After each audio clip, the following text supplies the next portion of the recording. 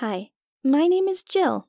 I was an ordinary girl until my family got rich. It's cool, but I wanted to stay the same, go to the same school, have fun with friends, but they started to get jealous of me. They thought I was a hypocrite. I couldn't prove to them my parents' money hadn't changed me at all. It hurt me a lot. One day, I went into the backyard of the school during lunch. I heard some commotion in the trash cans. I set my tray on a table and decided to see what was going on. It was terrible.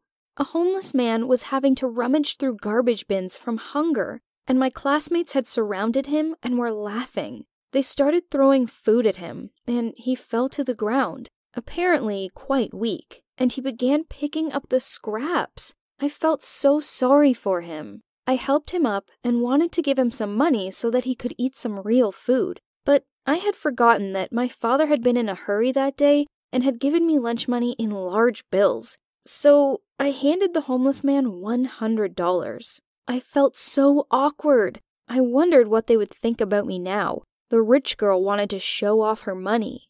But I was just trying to help. I saw that one of the students had called the security guard. The last thing this man needed was to go to jail. He had to get out of there.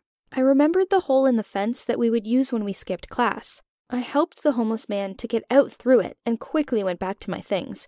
I didn't expect to find them the way I did. It was so mean and disgusting. I almost burst into tears, but I was able to pull myself together. I knew that I had done the right thing, but I was hoping that everyone would quickly forget about what I had done. Alas, it did not happen. I became a school celebrity. They shouted insults at me and called me a bum's girlfriend. Trash was thrown at me. When I tried to eat my lunch, someone came up to me with a trash bag and emptied it out onto my tray. He told me that I didn't need to thank him. His family had enough to feed me and my friend. I sat in the bathroom the whole last class. I couldn't understand why I would deserve such bullying. I didn't know how much longer I could stand it. I waited for the bell to ring and went home, hoping that no one would follow me. I regretted not asking my dad to pick me up. Some kids from school started following and mocking me. I was trying to get away from them when suddenly someone jumped out from behind the trash cans and charged at them. The kids were terrified and ran away. This man came up to me and I froze in fear. But then I recognized him. It was that homeless man. He quietly said that he wanted to repay me for my kindness. I was so touched by this that I handed him another $100. He looked very embarrassed and told me that he didn't do it for money, but I insisted. I told him that my father had a lot of bills that large, so they should at least make someone happy. I didn't notice, at first, that he had followed me. I went into the yard and saw him outside the gate. At first, it alarmed me, because he must have been following me for a long time. But then I saw the look on his face. He was so sad. The homeless man was looking at me as if I were his last hope. I still can't believe I had the nerve to do what I did next. I let him into my house. While my father was at work, I could help him. No one would know. I showed the homeless man to the shower and brought him some of my father's old clothes. I saw tears in the man's eyes, but I pretended not to notice. I went to cook dinner for us. For the first time in many days, I felt good. My guest was very shy and quiet. I barely managed to find out his name. After dinner, Jack looked at me intently and thanked me. My heart ached. I decided to make him a bed in the basement. It was the only place my father wouldn't go. Besides, the door locked from the outside. Jack was still a stranger whom I had let into my house. Fortunately, he was understanding of this precaution, but I didn't know that the lock was broken. The next day, I overslept and was late for school. I jumped out of bed and rushed to pack my things. And then I remembered Jack. I stopped everything and ran to the basement.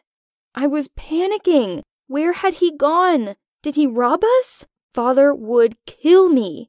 I went into the basement and saw that everything was still on the shelves, but Jack wasn't there, so I ran out to look for him. When I found him, he was tidying up our garden. He just wanted to be useful. I felt so ashamed that I had thought poorly of him. I quickly took Jack back to the house. I couldn't let the neighbors see him. Jack asked me to cut his hair. I tried my best. And then he shaved, and I was amazed. I thought that he was a grown man, but he was a young guy and was stunningly handsome. Jack became emotional from his transformation and told me his story. He was 23. He had grown up in poverty, and his alcoholic father constantly mocked him. When Jack got tired of the beatings, he simply ran away. For a while, he assisted a janitor at his school and lived in a closet. But then the principal found out, and Jack ended up on the street. He would eat the leftovers from the school cafeteria and get made fun of by his classmates. And then everyone forgot about his existence entirely. His story broke my heart. I told him that he could stay as long as he needed. I wasn't even thinking about how I would explain this to my father. That night, I couldn't sleep. As morning approached, I decided to do something crazy. I quietly crept down to the basement and invited Jack to my room. He agreed as if he, himself, had been wanting to. We made our way past my father's bedroom and closed the door. I really liked him, and I wanted to get to know him better. I didn't even realize how close we had become. I hadn't felt so good with someone in a long time. Then I had an idea of how to keep Jack at my house. When Dad saw Jack, he got so angry, just as I had suspected.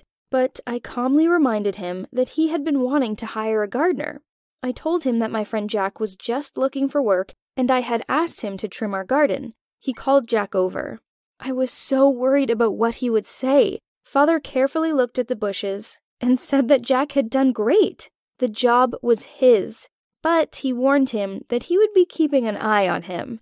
I knew what he was talking about, so I still tensed up because of the basement. Since then, Jack has been living in our basement, and I've been able to hide it from my father.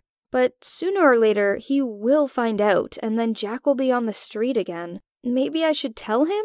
And I'm not even sure about my relationship with Jack. I don't know if I'm really in love with him or really just want to help.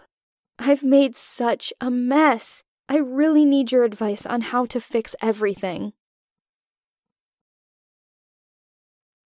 Hello, I'm Michael. I'm 22 years old, and in any confusing situation, I laugh. Even when I'm sad, even when it's completely inappropriate, even when I don't feel like it at all. I just can't control it. The fact is that I'm sick, and one of the symptoms of my illness is pseudobulbar syndrome. Such a complicated name. Simply put, it's uncontrollable laughter syndrome.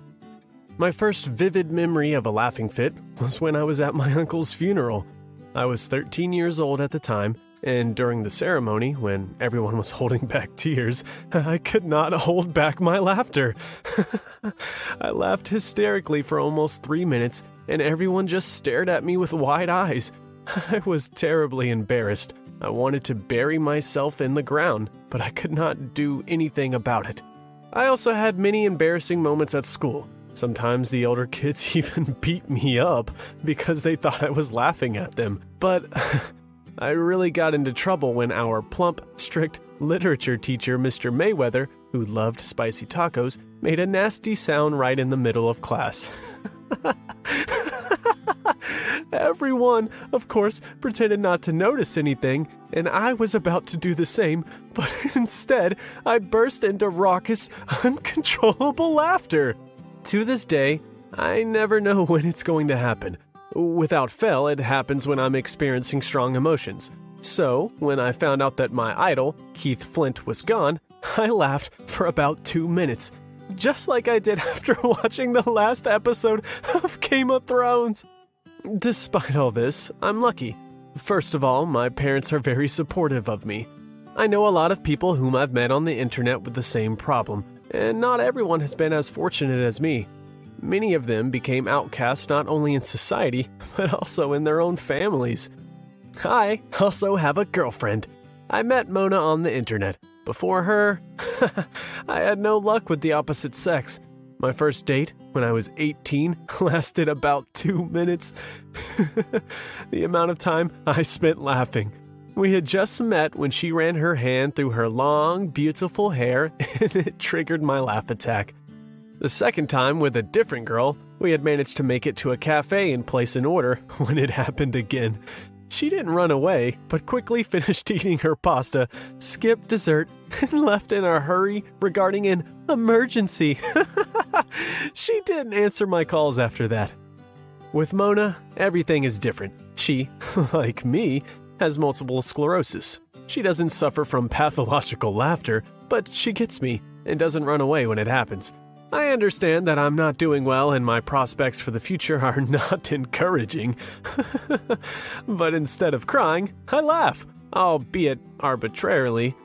Perhaps now, if you meet someone like me on the street, you won't judge him, call him names, or point a finger at him. Hopefully, you'll understand that he just has problems for which there is no medicine yet.